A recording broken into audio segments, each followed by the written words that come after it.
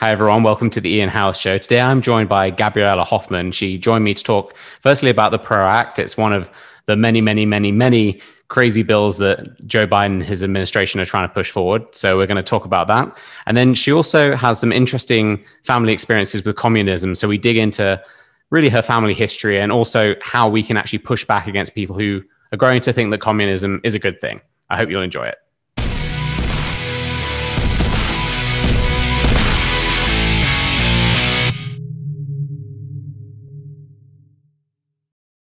Gabriella, thank you so much for joining me today. Thanks for having me, Ian. Good to connect with you. So the main reason we kind of came across each other on Twitter is that you were really going hard after what is called the PRO Act. And I didn't actually know really that much about it. I think most Americans are also in that position where it's like one of the, on the surface, less crazy things that Joe Biden is pushing. It doesn't involve giving trillions of dollars to some burning can of garbage somewhere. And so it sort of flies under the radar a little bit. But once you kind of scrape the surface off, I realized just quite how insane this bill, alongside all of the other bills he's pushing, really is. So before we dive in, I know we're going to get into some of the details, but as far more of an expert than me on the subject, would love just to give for you to give us just a brief overview into what the PRO Act is for those who, like me, hadn't really heard of it before. Yes, I'll do my best to give a Cliff Notes version because it is so complex. And it's even taken someone like me who digests things pretty well to have to absorb it to understand the different caveats associated with it. So it stands for the Protect the Right to Organizing Act. And it sounds innocent and wonderful. They all do. They all sound so nice. Yes. Unfortunately, that's the way that they swindle people and get them hooked in. And this issue isn't really a surprising issue to see kind of shepherded by President Biden. He actually clearly stated he supported this on his campaign website. And he also tweeted it on numerous occasions early on in his campaign for president. And he supported, and this is where this bill came from, he supported California's Assembly Bill 5, which essentially gave birth to this horrendous piece of legislation. And in this bill, it contains an ABC provision. And I'll defer everyone to the individual prongs, but all those three prongs would make it extremely, when applied, those three prongs would make it extremely difficult for, let's say, people who are American workers, and we can call people freelancers American workers. It makes it increasingly difficult for American workers who are either self-employed independent contractors like myself, or people who are contingent workers. Maybe they're full-time employees somewhere else, but they do moonlighting on the side. Anyone who does flexible work, I think, is a more general term, more broad term to make it all understandable. So when this ABC test was applied in California, and when they passed it into law, it resulted in a lot of people being displaced from their freelancing jobs, whether they were doing this full-time, part-time, on their own whim. And in California, it at least led to 1 million independent contractors losing their livelihoods. It was very devastating. And national Democrats and a handful of some Republican supporters in Congress, but not a loud contingent, thankfully. And I think most national Republicans are opposed to this. But a handful of congressional Republicans supported the second House version that was introduced and subsequently passed. And in that bill, in addition to containing an ABC provision, which changes flexible workers to employees. So someone who's a flexible worker files 1099 forms. You're not a W-2 employee if you're working for someone full-time. And when they say that this bill is existing to correct misclassification of workers, it actually does the exact thing, yet it misplaces and displaces and mischaracterizes countless different workers, independent contractors, flexible workers. And I worry about this because I myself, like I mentioned just moments ago, am someone who is self-employed, and having seen the devastating impact in California, and they had to pass exemptions, about 100 exemptions so far, and that still hasn't helped recover people from losing their livelihoods or losing different type of contract work. In addition to that, Prop 22, which kind of helps save Uber and Lyft from kind of the worst aspects of this bill, AB 5, although all aspects of it are pretty bad. But Prop 22 was voted in by California residents last fall by a fairly large number of Californians, 58%, 56%, at least 50%. I'm probably botching the numbers, but I know at least 52% between 52, 58%. And you can correct me if you're going to do something to follow up this, but at least 50% of voters voted in this bill to carve out exemptions, even for Uber and Lyft. But it doesn't stop there. Several of the other states have been pondering a similar ABC type legislation. They tried to do this in New Jersey. It failed, thankfully. They're contemplating it in New York. They're contemplating it in other blue states. In Virginia, they passed something, I think, that amounts to like strengthening the IRS test, which is what many people want instead. Although the Virginia bill that they passed isn't perfect, but it's not as bad as California's AB5 test. I think it applies to public sector workers, if I'm not mistaken, but that's a little bit wayside of what, generally speaking, AB5 does. But Democrats have used AB5 as a model to take this so-called correction of employee law and employer law and labor law more broadly to say, well, all these people working independent contracting jobs, or all these individuals working for Uber and Lyft, or people who are not W-2 employees, they're exploited by their employers, or they're exploited by their clients. And I scratch my head when I hear that, and I'm like, I'm not misclassified, I'm not exploited. And it's not me only saying this. You see countless different freelancers also echoing this and sounding the alarm, even though their states haven't had this bill pass yet. So many people saw what happened in California, how much devastation it's already had, the implications with it legally, and also what it does for labor law. And they don't want that to go national. Unfortunately, California is my home state originally. Beautiful place, but it seems like this microcosm and petri dish from whence all these horrible policies just kind of take fold nationally and go and destroy different state legislatures. And California, not surprisingly, of course, will be the first to pilot this program. I'm not surprised there. And also the ABC test, if I should also highlight this, it's a 1930s era law. It's a really outdated test. And that's why a lot of proponents of freelancing and those who oppose the PRO Act, especially on the grounds of the ABC test, prefer an IRS test, which is a lot less strenuous. It's going to displace fewer people. There was also an independent contractor rule that President Trump's Labor Department had actually put into effect. It was supposed to go into effect, I think, last month, and Biden's administration unsurprisingly revoked it. But there are different components to it. But the national law itself contains far more egregious provisions in addition to the ABC test. And they're saying, well, it's not California's AB5. This is to correct failures in the labor market. This is to punish employers and to punish those who exploit poor workers. And they also say, get this, they say this is to give people the right to join unions. Last I checked, there's no law obstructing or preventing you from joining unions, even in right to work state. I live in Virginia, which is increasingly trending blue, but we're still a right to work state. We were one of the first states to pass right to work legislation. And even in a right to work state, and especially those really, really red states, people have a right to join a union. You can join it if you want, have at it, go to your heart's desire to join it, but it also creates a space where workers don't have to join unions. And in the case of freelancers, most of us don't want to join unions. We like the arrangement we have. We like being 1099 filers. We like having different revenue streams. We like pulling from different clients. I'm not exploited by people I work with. I set my own contracts. I negotiate on my own behalf, on my own best interests.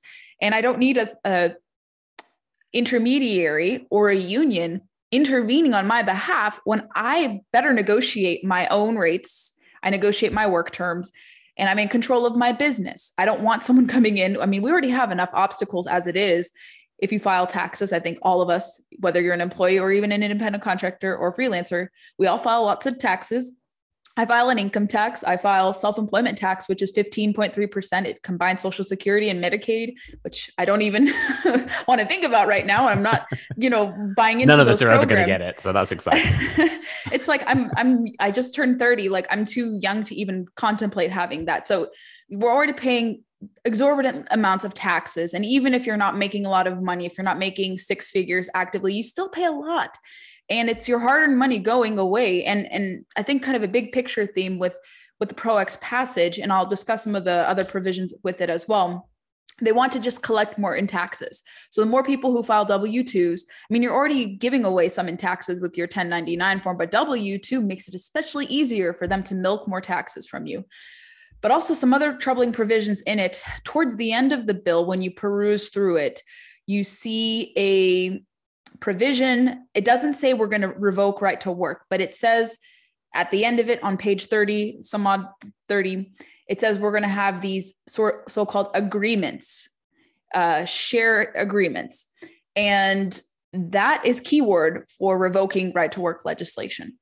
And there's also violations to worker privacy in terms of voting in memberships for labor law enthusiasts, if you're interested. But the ABC test, the complete upending of labor law, basically, this is going to be a carve out for big labor and unions who are a fledgling influence. And this is not to be rude towards individual union members. I think many of them got the shaft when Biden's administration decided to cancel the Keystone Pipeline. Where are the unions to protect and save their jobs in the event of this? They're nowhere to be found. I mean, they're saying, oh no, we disagree with it, but we're going to work with the administration. So they're not really looking out for their union members. And I think there is a big divide between individual union members and union leadership. And union leadership is especially corrupt. I think a lot of union members wish they don't have to join unions, but that's beside the point. But this is a carve out to big labor to resuscitate them because they are on life support. They did have a little bit of growth in the most recent Bureau of Labor Statistics report. So they went from 10.3% of the workforce in 2019 to last year going to 10.8% in the workforce. So they grew about 5%. However, the gig economy or freelance economy grew from, I think it was 35% of the workforce to 36% of the workforce. So it grew from the most recent numbers from Upwork, which is a great authority on freelance economy statistics and trends. So they reported a growth from 57 million participants in the gig economy to 59 million. So a pretty exorbitant growth. And we've seen this workforce grow and grow and grow. So you kind of take away from this bill that this is a carve out to special interests in big labor to artificially enhance competition and punish people who are self-employed or partake in flexible work so that unions could be powerful as a political force and to coerce people into these really anti-worker, anti-freedom arrangements. It intervenes and it impedes on your free will to want to assemble as a business. I think, I don't know if we can extend First Amendment, right to assembly provisions to it, but there's so many violations this could have in terms of autonomy violations. Your right to freely assemble as a business, different commerce law violations, labor law violations.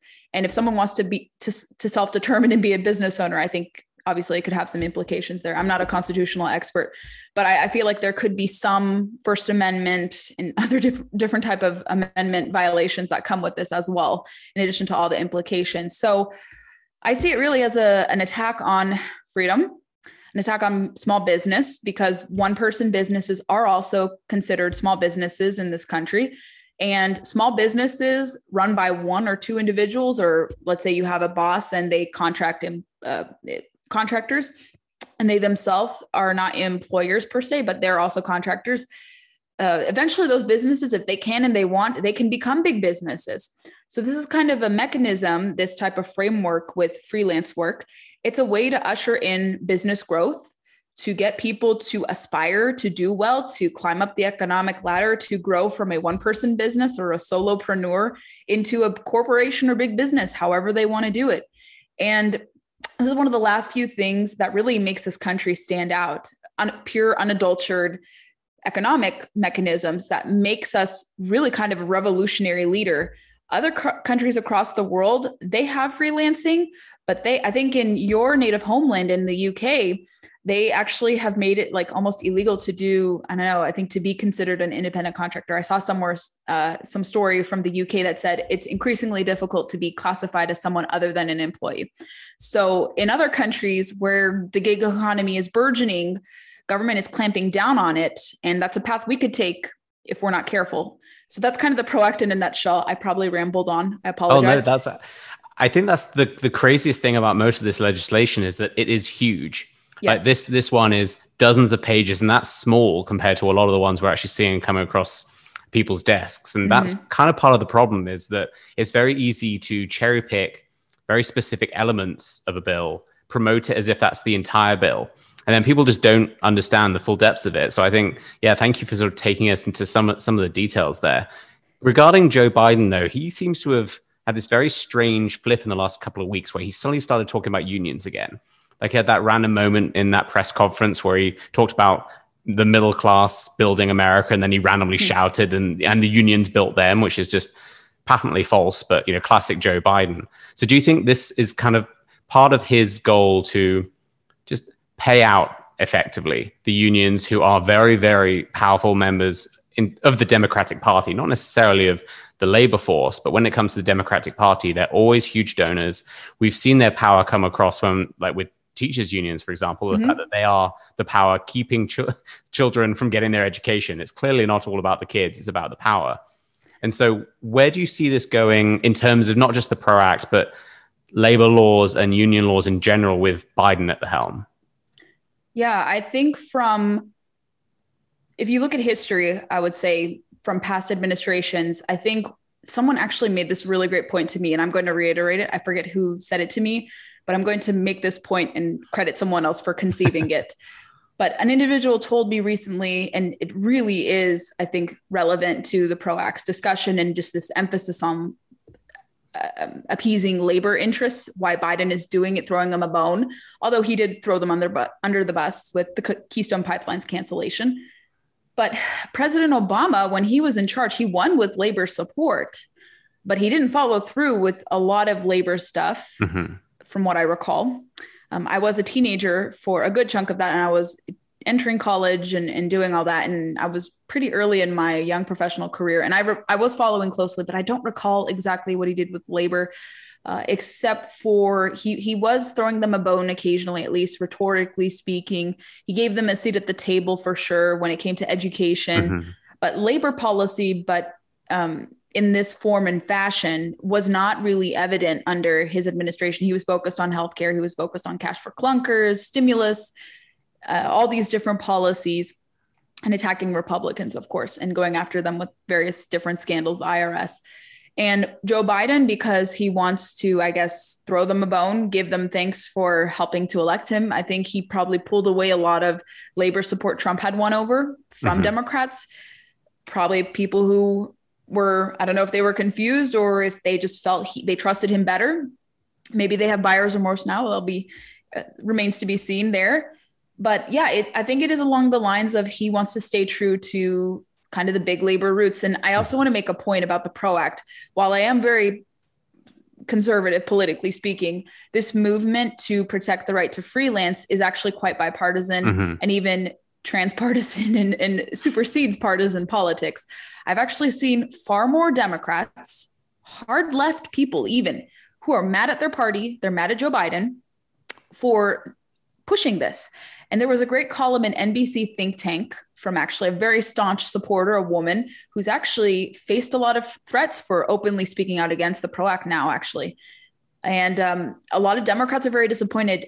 I would hope that they realize that he campaigned on this. Maybe they see the error in their ways, but I'm not going to judge them and demean them. I understand people vote party lined, and it's very hard for people to break away over one issue. It's really, really hard, especially in these polarized times, unless you are really, really passionate about this issue. I think the Second Amendment is something that can pull people away if they incline themselves to the left or in the center or libertarian or whatever, and they may vote Republican. But this issue has actually created an opening where a lot of Democrats feel very betrayed by their party elders, by leadership, and they feel like they're not being heard. Maybe the exception of 5 Democrats in the Senate who haven't come out in support of the PRO Act, but that would be Sinema, Mark Kelly of Arizona, both of them, Joe Manchin, Angus King, and also one of my senators, Mark Warner, who actually is a business owner. So I've been very, very piqued by the fact that those 5 in particular, I mean, Manchin and Sinema don't surprise me because they try to buck their party at times.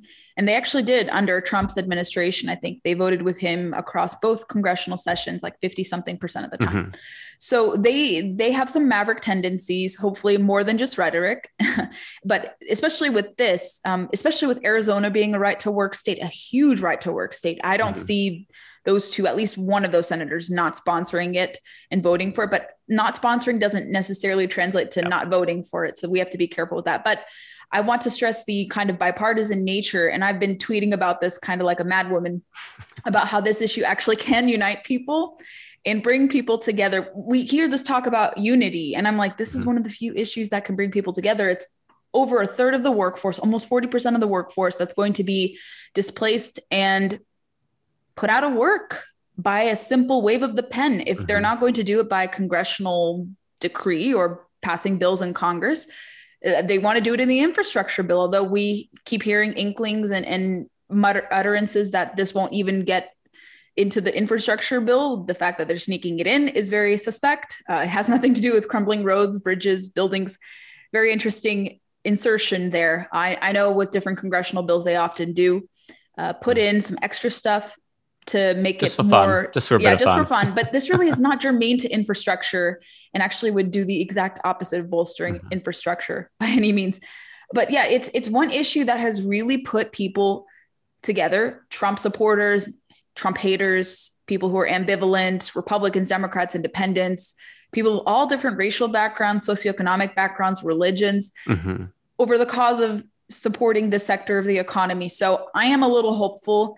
And while many feel like they were duped by Joe Biden, maybe more of them speaking out will get them to get their party to listen. Maybe it'll help stop the bill. But I think they're listening, sadly, more so to Richard Trumka, the SEIU, the AFL-CIO, perhaps teachers unions and others who wield a lot of power. And if they follow through with this, I don't know if we're going to see a lot of people leaving the Democrat Party over this issue, but I think a lot of them are going to maybe consider voting for Republicans if this is an issue that really gets them excited and something. Obviously, I think anytime you perhaps undergo a political conversion is when you are personally afflicted by policies. It takes one policy. For me, I've always been consistently conservative, but I think what you see sometimes, and we saw this in the last few years, a lot of people who were formerly Democrats, and we see this now, a few people who were prominent Democrats have switched now to Republican. And sometimes it does happen on the other side too. You switch from Republican to Democrat. It's a lot less common than that, but you have to note that, of course, it can go both ways. But I think if Joe Biden and his party pursue this, I think they will lose a lot of people. I don't know how to quantify it, but I can foresee, let's say this contingent, perhaps it turns into really active voters, people who vote with their wallet more so with respect to freelancing. And maybe it'll create some sort of new coalition, some new movement. But what we see now is really exciting, despite all the bad stuff that is happening, the gaslighting by union interests. And I think it is bringing people together, and it gives me hope in this really highly polarized time to see people coming together to protect each other's livelihoods. And even with my platform, however big or small it is, like, I just want to use it to help people because, you know, if my livelihood goes, I mean, I'm going to be really upset. And so this is personal for me. And I want to be a siren for this so others can also get involved. I don't want just to occupy and suck all the oxygen on this issue. And I don't want to be the only person sounding the alarm on this. I want others who are also similarly in my position as freelancers to speak out about this, to forewarn people what can happen, to fight back against perhaps people in their own party, with the case of progressive Democrats, to just really point to them like, this is going to have a lot of implications. Look at California, look at what happens. There are already laws in place. You just have to implement and follow through, kind of like with gun laws. We have a problem with enforcement. Same with labor law. The National Labor Relations Act doesn't need to go back into the past. We need to keep right to work laws.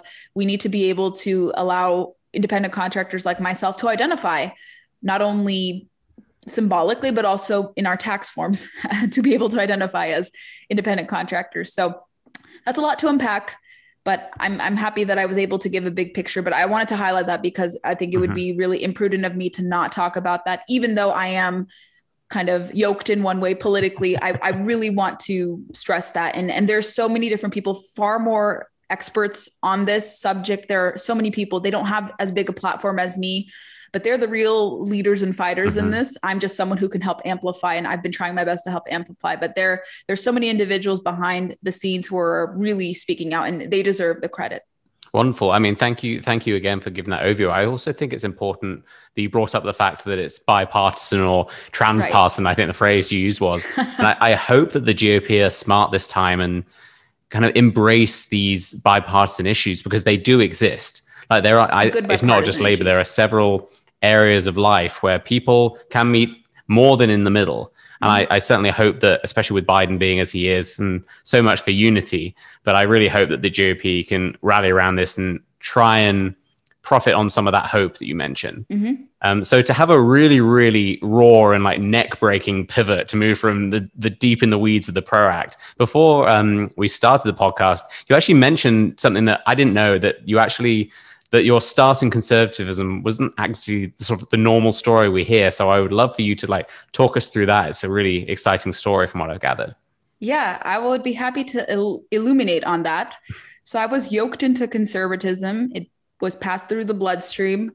I've made no shyness about this. Like, I've talked about this on Twitter. I've written about this extensively, but I'm really proud to be a daughter of immigrants from Lithuania, formerly occupied by the Soviet Union. They came at the height of Reagan's second term in January 1986. On January 9th, they just celebrated what we call their freedomversary, their 35th freedomversary in this country. And I love celebrating that. It's a fun little tradition we have in my family.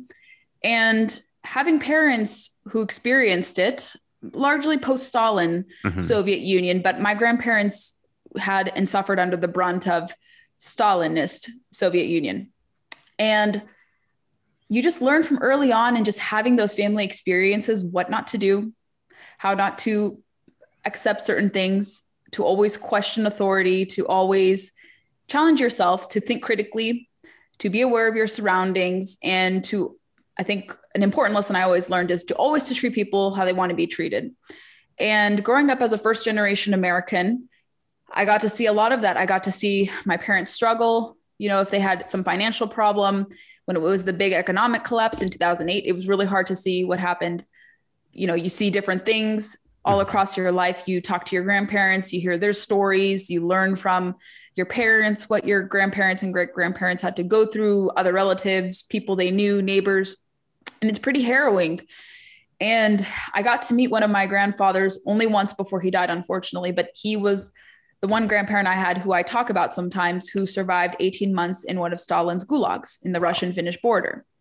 And when you hear his story, although he didn't tell it himself, my dad was able to kind of relay his story, and my mom was able to confirm that. But you just hear what he went through, and it's just so appalling that historians today, many of them, give a pass to the Soviet crimes.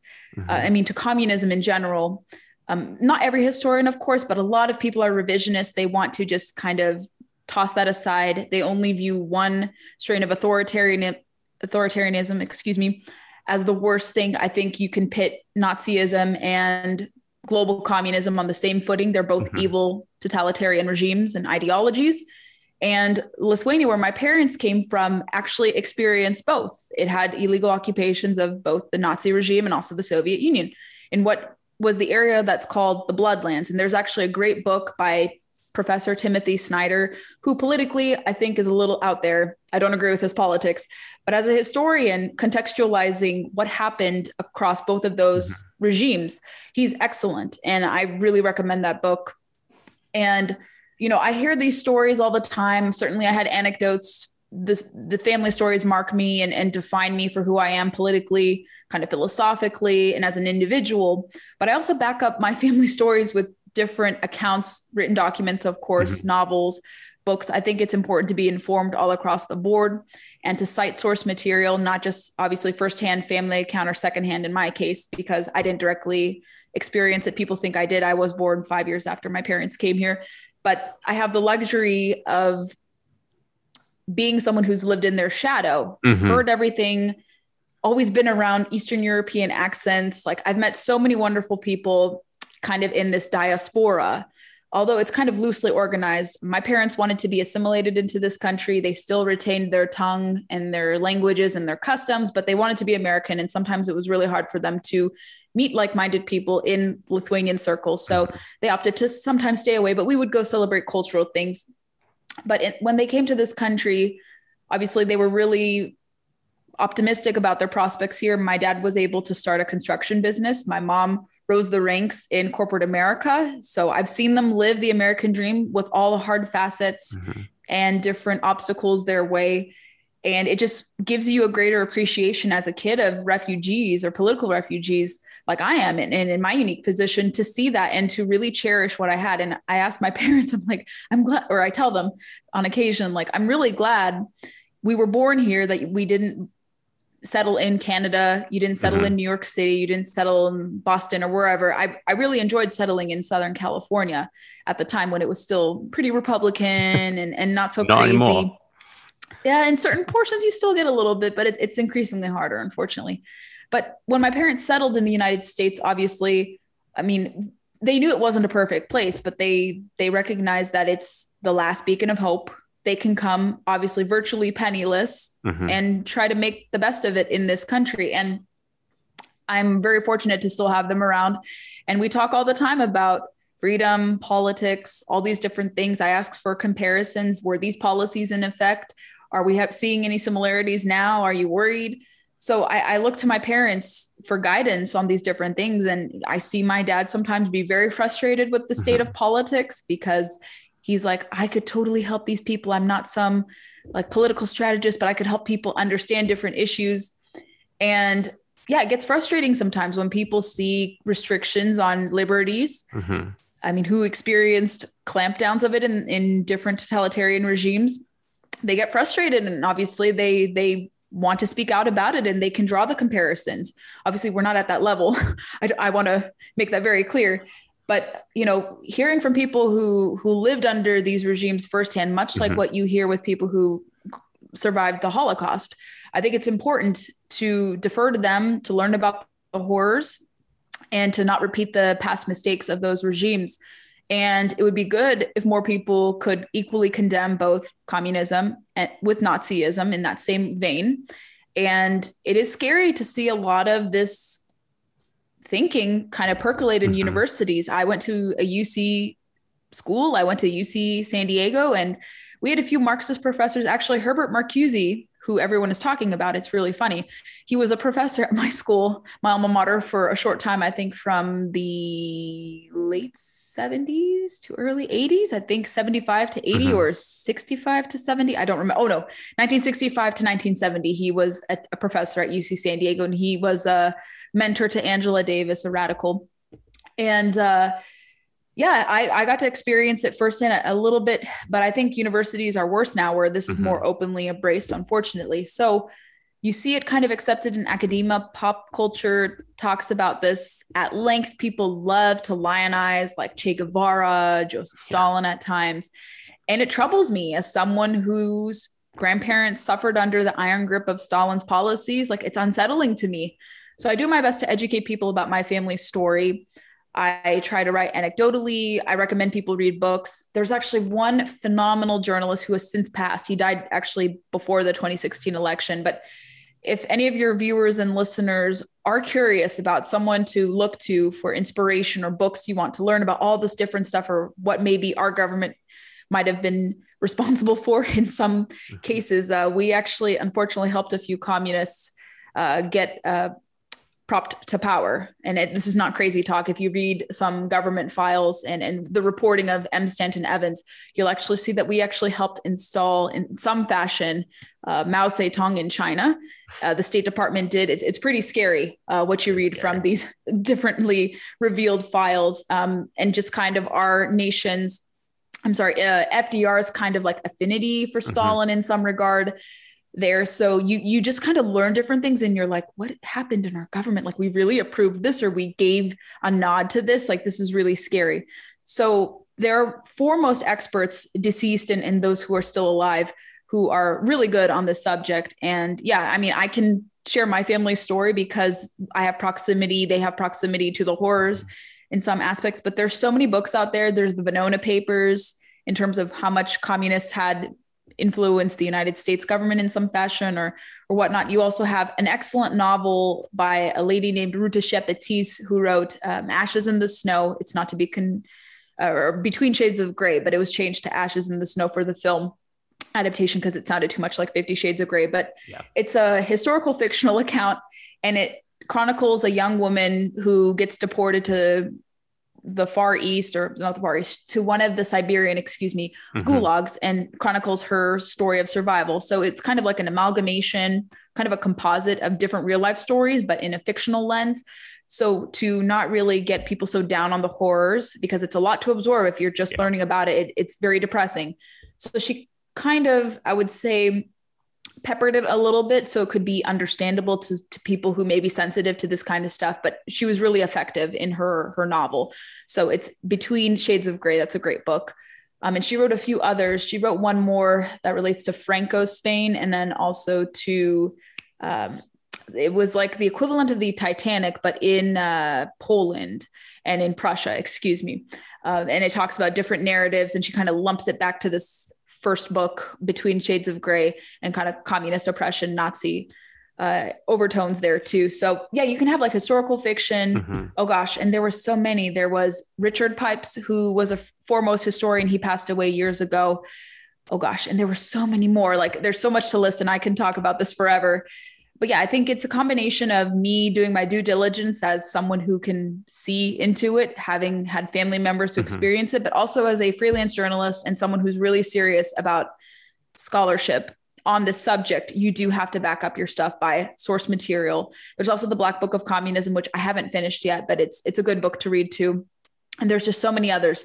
But yeah, you can combine family stories and scholarship, and I think that's possible. Without cheapening, anti-socialism or anti-communist type activities. I think we see efforts sometimes cheapened too much by people who want to make a quick buck or appease their donors. And I'm like, we have to do more than just say socialism sucks. Okay, explain why. And can we talk about the positives in the alternatives, why it's better, and why this is the way for prosperity and success and happiness, rather than just own the libs or own these people. We have to be substantive, I think, with respect to this. So I think someone like me who has some, knowledge of this, who can help communicate between people who live there and people who are removed from the horrors, I think someone like myself should be in a position to help educate people. And I still need to do more myself. And my goal is to kind of help people through my different endeavors to educate, and also to kind of put my dad out there or some other family member out there to talk about the subject. Because I think people learn when they hear firsthand from those who witnessed it or experienced it in some form or fashion. Well, thank you so much for sharing your story. It was absolutely fascinating to hear you talk about communism from an actual perspective where you understand what it means beyond just, socialism, communism is bad. I'm afraid we're running out of time. I know you have to get going. Thank you so much for joining me. Where can people find you online? Sure. I am on all the social media platforms everyone is on: Facebook, Instagram, Twitter. On several of those accounts, I'm denoted by a blue check mark, not too hard to find me. I also have a YouTube channel, which is burgeoning and growing, so connect with me there. I also write town hall columns. You can find those Mondays and Fridays most of the time. I also run a podcast called District of Conservation, and maybe we'll talk about conservation again in the future. Perfect. Well, thank you so much again for coming on, and I can't wait to talk to you again. My pleasure.